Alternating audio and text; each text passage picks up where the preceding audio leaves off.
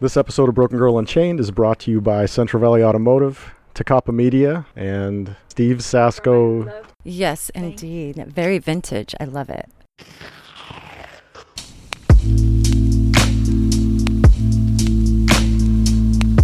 Cover my flowers in gold. I'm your flower. Watch me unfold my vulnerability. Letting you consume me. The parts of me that eyes can't see. The glowing underneath. Picking off the petals. I'll let you if you're gentle.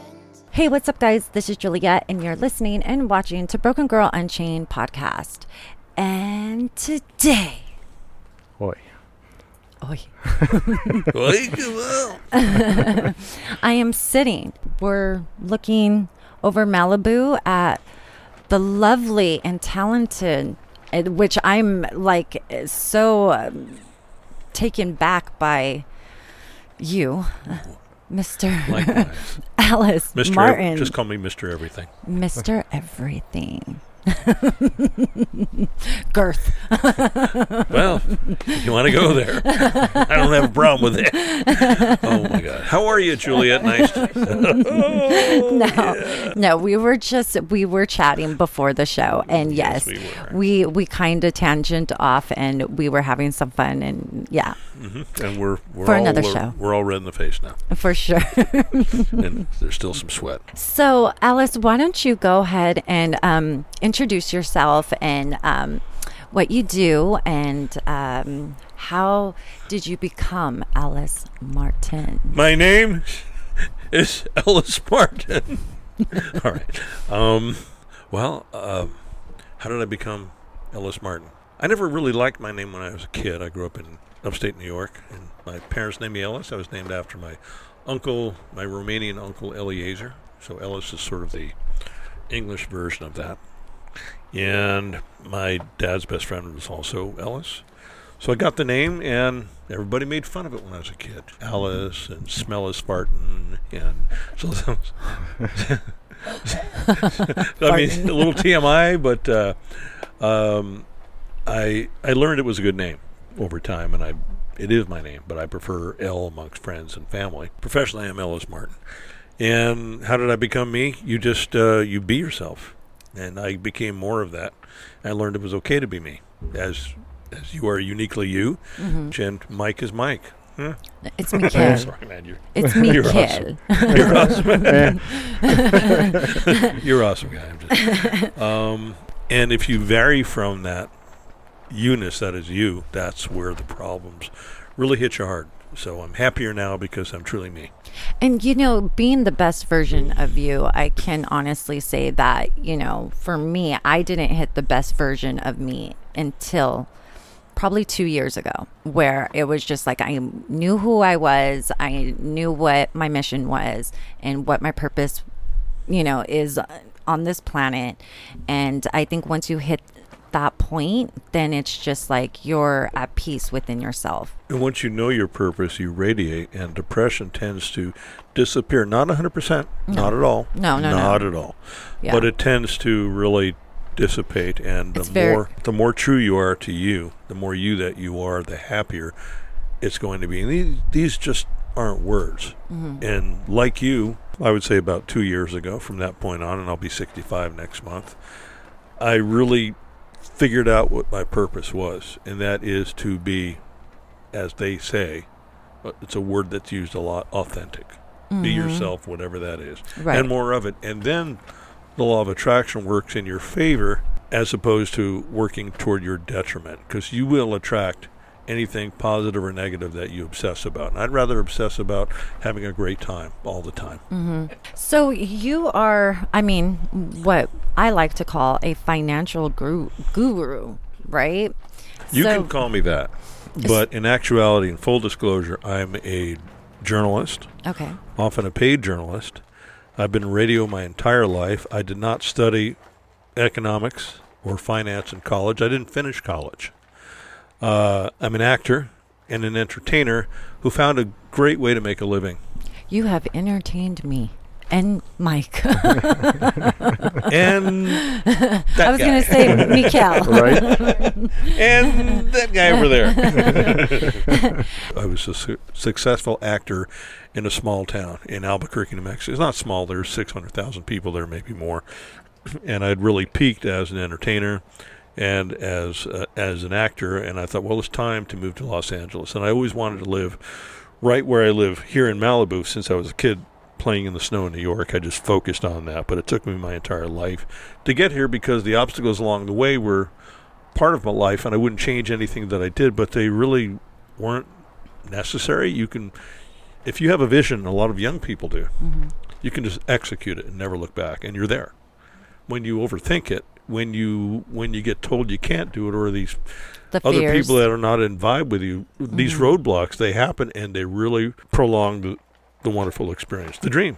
Right. So, I took a left turn in Albuquerque, as Bugs Bunny would say, and stayed there forever instead of going directly from New York to California back when I was 18. However, I wouldn't change a thing about it. As a result, I have a beautiful family. I learned how to really take in blue sky and the environment and a multitude of cultures in New Mexico instead of just going from New York to LA, which most people do. But then I think I became a little soft in that process and provincial and fearing actually coming to California. So that took a long time to get here. Now, let me ask you this. When you go through something like that, there's a lot of character building, right? So tell me a little bit more about your background. How did you get to where you are now, if you don't mind? I mean, because that's what Broken Girl Unchained is all about. I would say that in my heart, I'm an artist.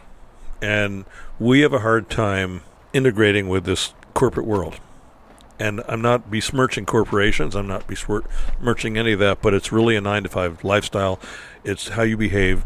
So essentially, you're from the beginning of school to throughout your entire life, you're supposed to conform. Artists can't do that. So we're automatically disenfranchised. And then we become artists. We realize that kind of structure doesn't fit. So it is soul breaking. And so in a sense, you've got an amazing soul, but a broken soul in this world, which makes no sense.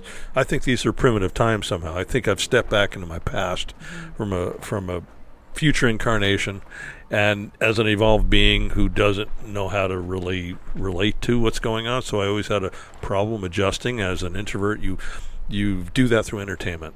And I know that you all get this at this table here because we're all we're entertaining now. I mean, this is entertainment, even if it's factual and helpful and we're helping others, we're still entertaining people. Otherwise, if we weren't, nobody'd listen. Right. And we know that. We know that we have to spice up our introverted personalities to get through this world on our own terms. And so it's always about my terms and my way and actually doing it with some sort of forced structure. And we're learning that now during this environment that we're all in right now, that we're able to become more authentic. We're able to find out who we are because we don't have these distractions everywhere. Right. We're really having to deal with us. Right. We're self-reflecting. And I always thought that my problem was, which I don't think is a problem now, that I always thought I knew how to do my job better than anybody else, especially people I was working for. So I got fired a lot. So you can all relate to that, right? So we're all the same. That's why we're even here together in the same room. And here we are because we're all simpatico. And if you're not simpatico with anybody, move the fuck away from these people as fast as you can. Family, friends, I don't care who it is. If somebody's bringing you down, and that means a family member, get the fuck away. And do it nicely. Don't be mean. Yeah. Be nice. Be respectful. But get the fuck away. Right. I have to say that I've hit that point. Like, if you're not enriching me, if you're not empowering me, and if you're not inspiring me, then you're not healthy for me. You have no value to me in my life. And that's something we've dealt with friends and people as the show has started to progress. There's been a lot of people who they almost want to see it go down in flames, And if you listen to the naysayers, and I have in the past briefly from time to time, but not overall, then you're really hurting yourself terribly. Well, there's something to be said about going out and pursuing your dreams and living your life on your terms. And not everybody's going to understand that. And especially a lot of people who are used to being boxed in, or they're used to well, wait, no, you get up, you go to work, you do this, your life is you structured. live in a box. That's why it's just like, it's okay to daydream. It's okay to. It's like, oh wait, you're too old to I've gotten to that. pursue your dreams. Like, why aren't you, saddled with this and this and a dead end fucking job that you can't stand going to every day, And I think there's something to be said about people at any age looking to shoot their shot. Right. Why not? Right. Why not try? What's the worst that happens? But you have to thank those people for their time and then never see them again. Yeah. I'm serious. I'm not even joking. Yeah, just don't waste my time. Yeah. You're and I've you're done sinking me. Yeah, for sure. I know. I just did it today. Wait, what? I'm all, why are you still here? No, I'm kidding. But you, unfortunately, and I say this because it never feels good, pursuing your dream sounds really magical and you should definitely do it. But it's not easy for everyone, and it wasn't easy for me because I stopped myself along the way, and I overthought, and I doubted myself. Yeah, and I listened to naysayers, and especially in the world, I came out here as an actor, as a union actor, and I expected immediately, like many people do, to make it within 6 months, which is insane. Nobody was going to stop me because my ego in New Mexico is huge. I was a big man in a small market, so I thought, I'll just fall right into it. I'll be recognized as a gift, as a talent, and boom. And that did not happen. And I was too nervous when I came out here. I was not ready. You weren't ready. I was not ready at all. But I would have been ready if I was 18, 19, 20 years old because I hadn't built up a lifetime of fear, which is what most people do. Ah. You build up a lifetime of fear. Gotcha. That fear's gone right now. I'm kind of afraid of you a little bit, but that's a good thing. I'm kind of afraid. I'm like, maybe I'm not ready. No, that's always the thing, and you'll never be ready. Yeah. You just have to. You might not be ready, but get in there and get those hard hits. So my success, and I'm repeating things that many people have said, especially actors, especially musicians, is I had to fail miserably a few times. Oh, yeah. I wouldn't want to do it again, but I wouldn't change anything I've done. Well, it defines you in a way, it's definitely character building. And Mike and I, we've talked about it, just the whole, the fear of not being able to make it, or, what his perception of making it may not be my perception of making it. You know what I mean? So it's just like you have to definitely go with your instinct and go with your heart. I mean, if it's something you want to do, is that correct? I mean, that's what I'm doing.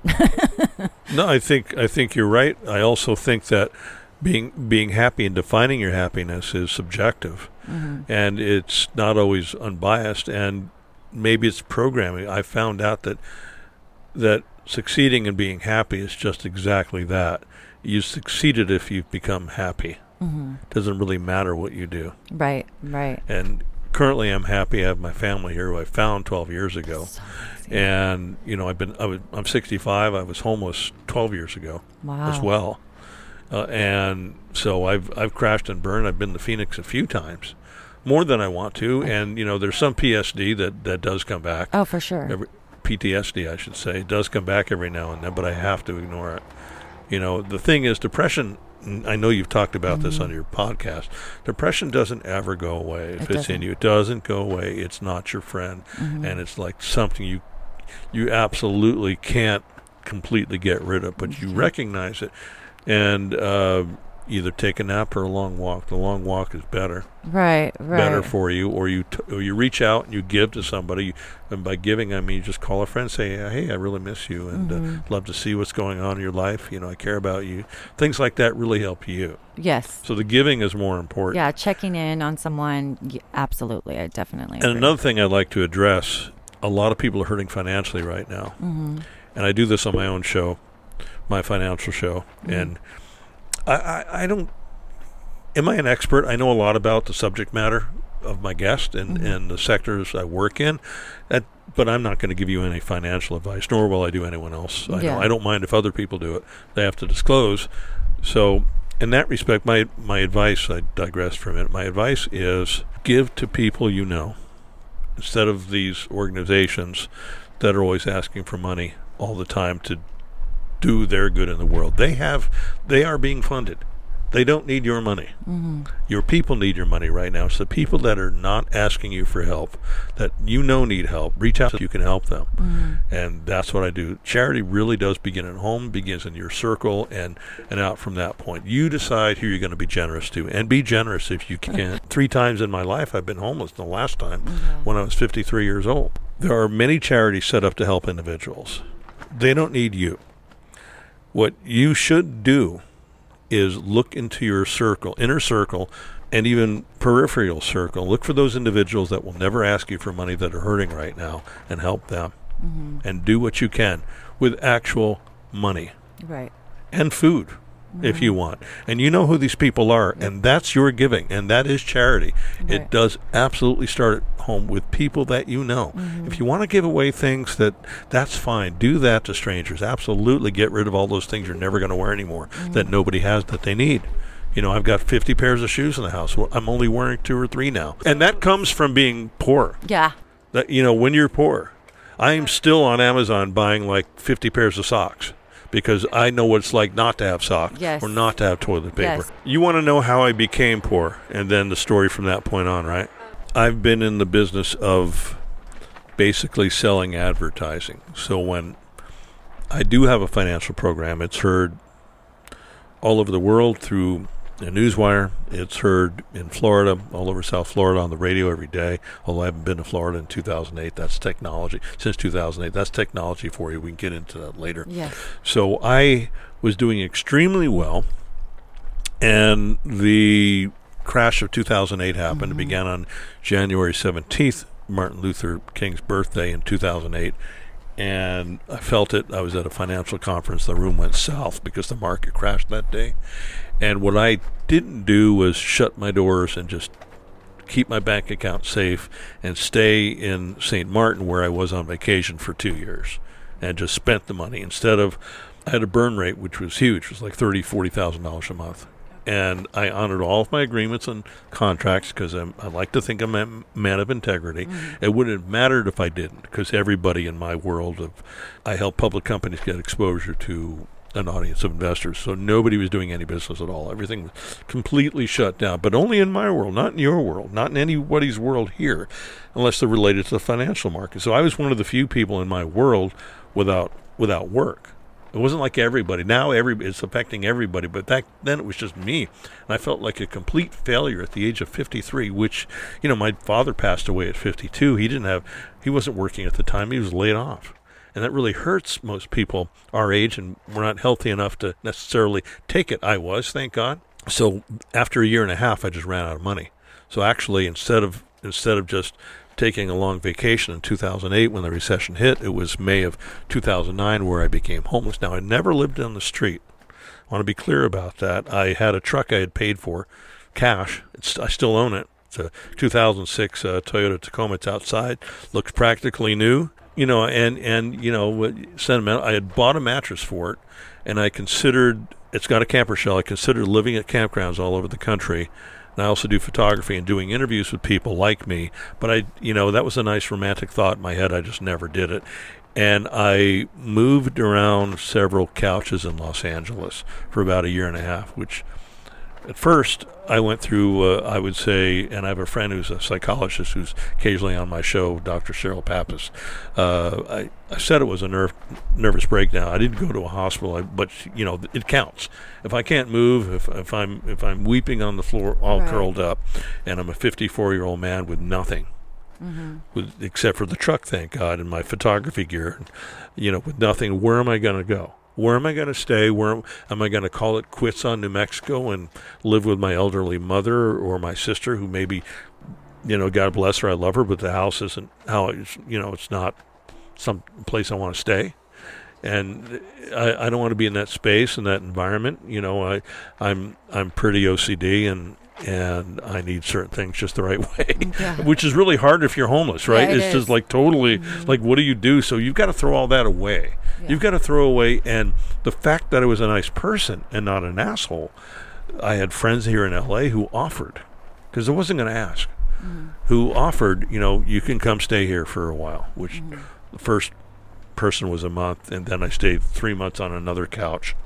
And then I finally stayed with somebody for a year and a half on a futon in a spare bedroom. These were women. They weren't men that invited me into the house. These were women that I knew, and I knew very well, and they took care of me, period. Yeah. And so ultimately, I became happy because I had no responsibilities, no bills.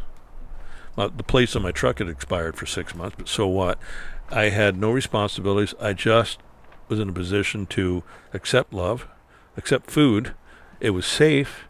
And then I could plot my next move, which, by the way, I didn't do.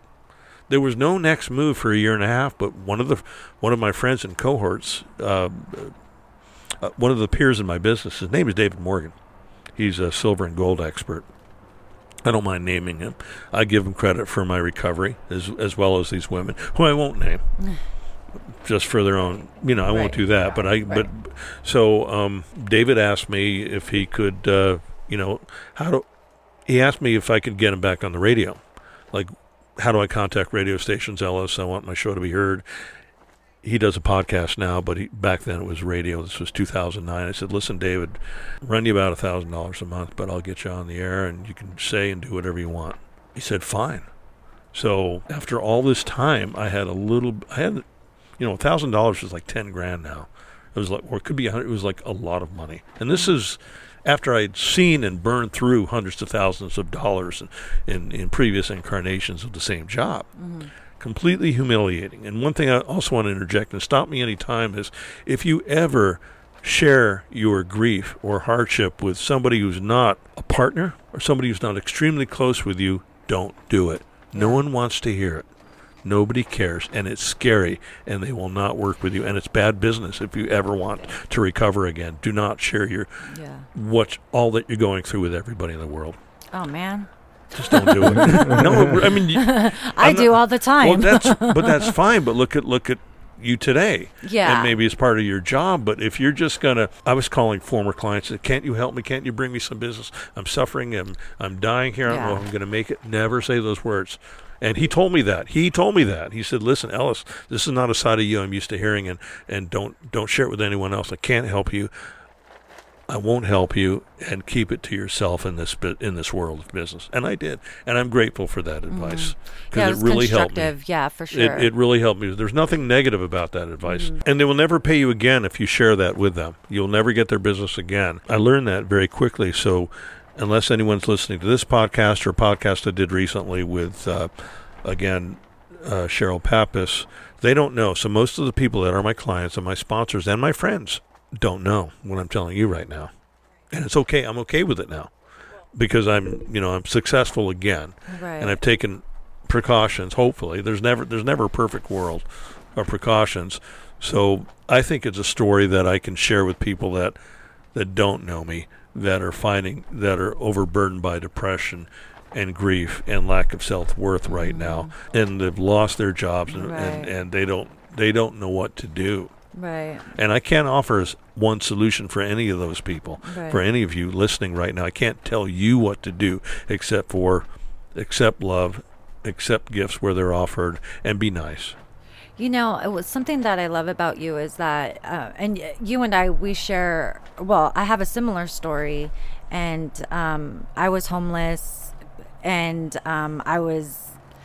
before that, I was taking care of my family, and my ex-husband was on workman's comp, and I was supporting all of them by massage therapy, and I owned my own day spa, and then I went homeless by choosing to leave him, and I left him with my kids, and I was just like, I'm tired of being disrespected in front of my children. I knew that he wouldn't hurt my kids, but I was just sick of it. So I lived in my shop, and I would go to the gym just to take a shower and stuff like that. But what I love about you is that you are humble, and you're just like, yes, I've been where you have been. I've been there too. You're not alone. So I'll go back. Thank you, by the way, for sharing that with me. I really appreciate it, and I really enjoy the three of you here today at my home, and that we can have this talk and we're comfortable. It's comfortable. I created a space here where I can deal with the world. Some people call it a bubble. But I want to get back to your story about the gardener. I have that I mentioned to you, and you want to share with the audience. So I'm friendly with the people that take care of me, the service providers here, the spa guy, the gardener. It sounds very entitled, but which is a defense for me to say that word, by the way. I'm judging myself by right. But back to the gardener. The gardener's outside, and we're chatting, and I'm asking him how he's doing while I'm standing in front of my Bentley. And he says, "Oh man, it's hard, and I just wish I could retire. I wish I had more money." And I looked at him and I said, "How old are you?" He said, "I'm 54." And I said, "When I was 54, 11 years ago, I was homeless." And I just stopped talking. You lay something like that out there. And I knew what I was doing. I was setting him up for all this right here. And he just looked at me. And I said, "I had nothing except for that truck right over there." And I pointed at the truck, which is parked next to a Lexus SUV, a classic Mustang, and a Bentley.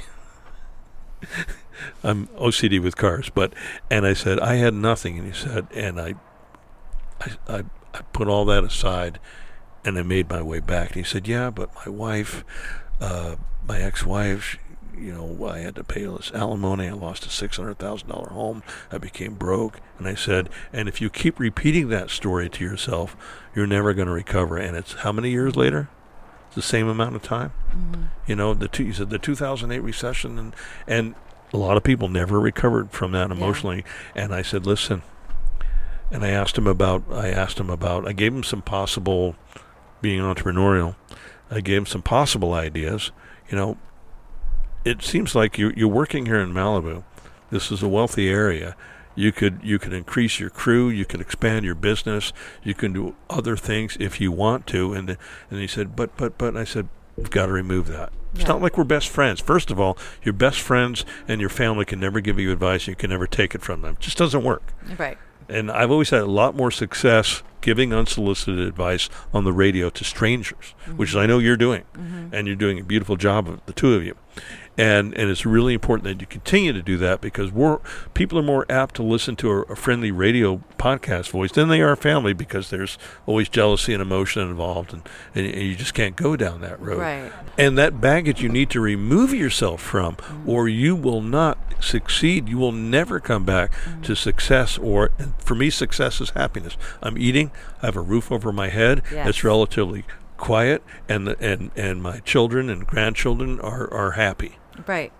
That's all that matters to me. I can't control their happiness, but when they come to see me, I can provide an environment which is free as much as possible of worry.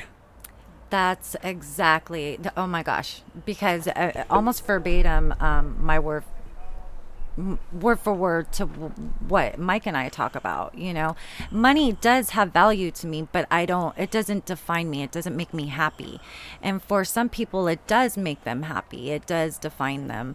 But when we have been I've been to the point where I was warming up water on the barbecue pit just to give my children a bath, so it's like when you've hit that rock bottom and you just feel comfortable with the roof over your head, you feel blessed, with the basic things, it's like those big things it's just stuff, it has no value.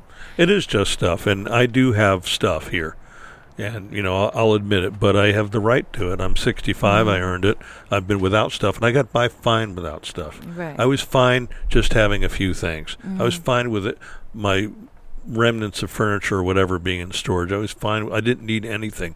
And I have a friend in Canada. His name is Mike Labaki. He's a friend and a client of mine, and he told me a story about people in Cuba where they literally got nothing there, but they're living on the beach, they've got food, and they're happy everywhere. This is what he told me, and it helped me. I remember that because he told me that before I became homeless, and he didn't know I was homeless. I just told him like a month ago. Wow. And I've known him for years. A lot of people knew me and know me from before that time, so whenever I tell this story, they're just shocked because they had no idea. And you don't share it. Yeah. My Romanian grandfather came to me in a dream once. That exists in my life, that sort of, I don't call it woo-woo metaphysical mumbo-jumbo. I just call it like some kind of science that we don't completely understand. Right. He came to me in a dream years ago, dressed up in a suit. He always wore a suit in the country. And he said, never share everything with everyone. Just don't do it. It's super important. Yeah. And this is a game. This whole life, this experience, this virtual reality is a bit of a charade. Be honest. Be humble in that. But you got to play with it because it plays you. Yeah, for sure. Oh, yes. Yes. Oh, my gosh. Got to play with it. Because you know what? A lot of stuff that you're saying I've thought about, but I've never actually said it out loud. So it's like, I don't know. It's blowing my mind right now. Cool. I'm glad. I want to bring this up. I didn't know if you were going to, but I think it's important. I want to talk about suicide. Yes. Suicide prevention. I feel I have to. Yes. Yeah, I'm a suicide survivor. In 2011, I tried hanging myself.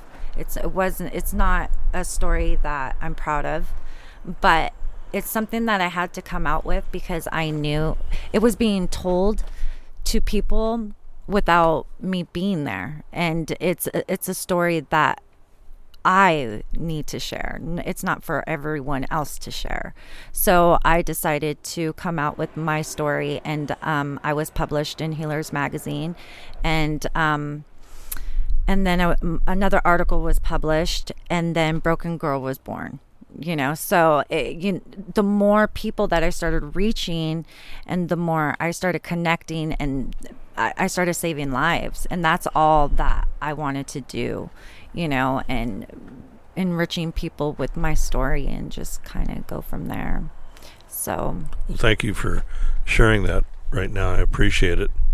And it's a nasty thing, and it's a thought that's in your head, and it hits probably everybody at some point. And it's when we decide to act on it.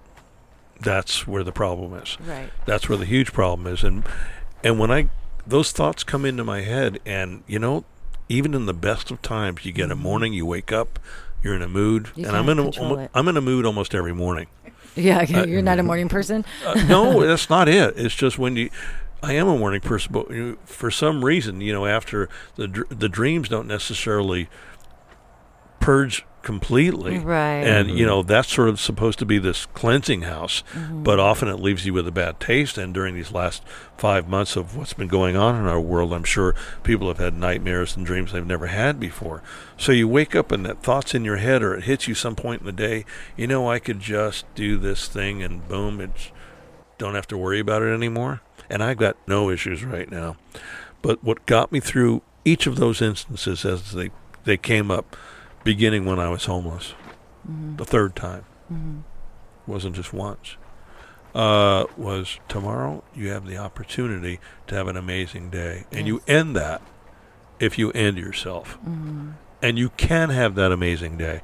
It absolutely can happen. Even if you only have 2 amazing days a month, they could be so off the hook. Yeah. That you just never have that opportunity. And I have a family like you do, and they will take that with them forever. Yeah. And it will hurt them in such a way. You are being selfish. I hate to use that word, but that's the truth. It's the truth. It's something that my kids have gone through it, and they talk about it, and it scares the shit out of me. It's just something that. It's an easy fix to some people, and it's such a temporary problem with a permanent solution. And it's just like it becomes cowardly to me. I mean, and I was a coward, I admit it. I own it, I'm not judging you, and I wouldn't say that about you. I found out I was pregnant with my last child. She's now 8. And like you, I hit depression when the recession happened. And but it had to be hereditary, too. My grandmother committed suicide. Oh, yeah. So, I mean, it's genetic. There's definitely some statistics on that. Yeah, definitely depression for sure. And I was sexually abused while I was growing up. And then I was sexually harassed at work. So all of those triggers played into self-medicating. So I started self-medicating with Klonopin, And I was popping at least like 16 to 20 of them a day, you know, for 3 years. And then I was drinking with it. So, and I was trying to be a mom and trying to find balance with no job. And, you know, my ex-husband, or my husband then, was living in San Jose. I was living in San Diego, and he was traveling back and forth. It was a mess. So I decided 3 years later to get off of the Klonopin, and I was running 6 miles a day. 6 miles a day. I went from 0 to 100 in 36, 60 seconds flat. Like, it was just, I was running, trying to get healthy, and eating right. And then all of a sudden the verbal abuse and then I was detoxing from the Klonopin. So all the detoxing, of course it's going to, send your brain into overdrive, So I don't remember committing the act, but I remember waking up in the, on a 5150 hold. And I remember right before that happened, my ex-husband told me, why don't you just kill yourself and do everybody else, do us all a favor. I'll find a better mother for our children. And I was just like, oh. And just being feeling so helpless and feeling like shit already. And, because he should have been my supporter. He should have been, I don't know. He was my husband. He should have protected me. And he just, yeah. So I went, I don't know, I hit rock bottom from there. Klonopin is a benzo. It's a lot like Xanax or Valium, but it's like on steroids. It's a Valium on steroids, I would like to say. I mean, it is, I was a walking zombie. Do you have any with you? Because I'd like to smoke some right now. It's okay, a pill.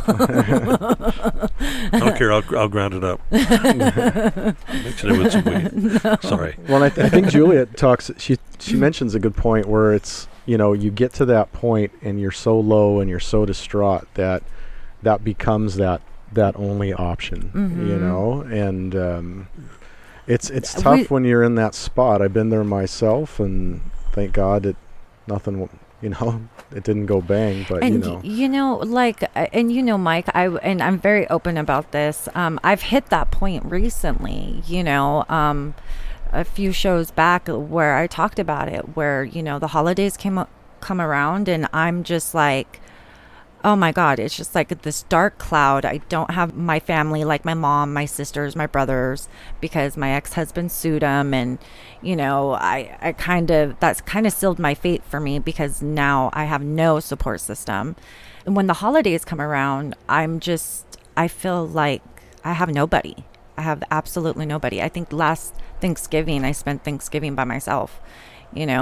Christmas, the same with Christmas, so it was just like, I hit that really dark mental space. Well, you have all of us. You can certainly, you don't need to be alone on holidays anymore. You can come to LA and hang out. Seriously. I mean, I know what that's like. And actually kind of brings a little bit of a tear. You're not going to get the whole tear. Damn it. But, but I'm actually relating, and I'm feeling empathy, but it's also from experience, and those are the things that take you down and put you in that suicidal state. Yeah. Honestly, that's where you go. And even to not go all the way, but think that you might want to kill yourself, you'll bring it. Your car will cross the lane while you're driving, and you'll bring yourself into a potential head-on. You will walk in front of something. You need to eradicate or deflect them in a Taekwondo way, those thoughts, because whatever you think, whatever you manifest, good or bad,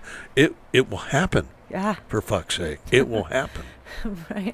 It is really prayer. Prayer without even involving the God aspect of it. It's just how we're made. Yeah. And if we attach ourselves passionately to anything, it will manifest. Yes. So attach it for things that you really enjoy in your life. Yes, that's exactly what I've been telling Mike. Like, don't say that stuff out loud. The universe, it pays attention. It will happen. And even like we had Patty Negri on the show, and she says that I'm a manifester. Anything I think, or I think it with my heart, body, and soul, and everything starts to happen. So I have to be careful with that. It can be a blessing, and it can be a curse. It's a great thing, so use it that way. Yeah, for sure. So you mentioned an action word like doing, and I know about meditation. I've done it. It doesn't work for me unless it's active. I have to be involved in creating something, moving the body, and what I do is it totally goes into art. You see art around here. You see these tables I've painted. You see musical instruments inside. I'm a really good photographer. I'm not humble about photography at all, and those things are my meditation. They're active things. Rather than me trying to be calm for 20 minutes and doing the it doesn't work for me. Any creative outlet is healthy, and it's therapeutic in its own way, whether for me it's doing my promos or, talking for me is everything. Like I can talk to anyone and I'll just pour my guts out. Like I'm just like an open book. I mean, no, I just think we're all in a place mentally where it's okay to actually share those things right now, just because of the whole pandemic. And, I think we're all going through something. I mean, relationships are being tested. There's friendships, there's, marriages, there's, all these different dynamics are being tested. And I feel like maybe it's okay to actually say I'm not okay. I don't think it's okay. I can't disagree with you, but for me, I would never say it to somebody I'm just meeting or somebody that's just... Oh, yeah, not someone you're just meeting. Or I wouldn't say it to most people, but I would say it to a few people that I can count on. If they ask me, I'm not going to lie. If I'm not okay and you're asking me if I'm okay or not, I will not lie. In fact, I will make up stories for my own entertainment, but I will not. and hopefully you won't mind either if the wool's been pulled over your eyes. I did one recently. I had everybody convinced that my father never faked his death 42 years ago. And so I brought another actor on right here. Oh, my gosh. And I announced to my social media followers that my father didn't die. I found him here in California. And he was here, and it was hilarious. But I got so many emails and so many texts from all over the world that I had to answer those individually, but not publicly until today. Right. When the real story is that I actually found my daughter 12 years ago when she was 28, and 13 years ago, and we are reconnecting still. That's the real story. So I wanted to, I guess, get that out there, but not another podcast. That's for another time. No, I want to hear it. I'm sorry. Do we have time? No, it's a long story. It really is. Oh, yeah. It's for a follow-up. Part two. It's for a follow-up. It's for part two. Okay. Part two. Well, Ellis, thank you very much for being our guest and sharing your story with our audience. I think a lot of people will benefit from the things that you shared with us today. Absolutely. Sure. Thank you so much. It was such an honor to be here and meet you. And thank you for getting so deep with us and enchaining yourself from, your past. Maybe if I can do anything for you, it would give you some peace. Well, you've contributed to my peace, and you've given me an opportunity to share with others by example that there's a way forward, and it exists every second of every day. So this is work, guys. We're looking at Zuma Beach right now. For sure. Oh my gosh, it's so beautiful. Well, thank you once again, and until next time. This is Broken Girl Unchained in LA.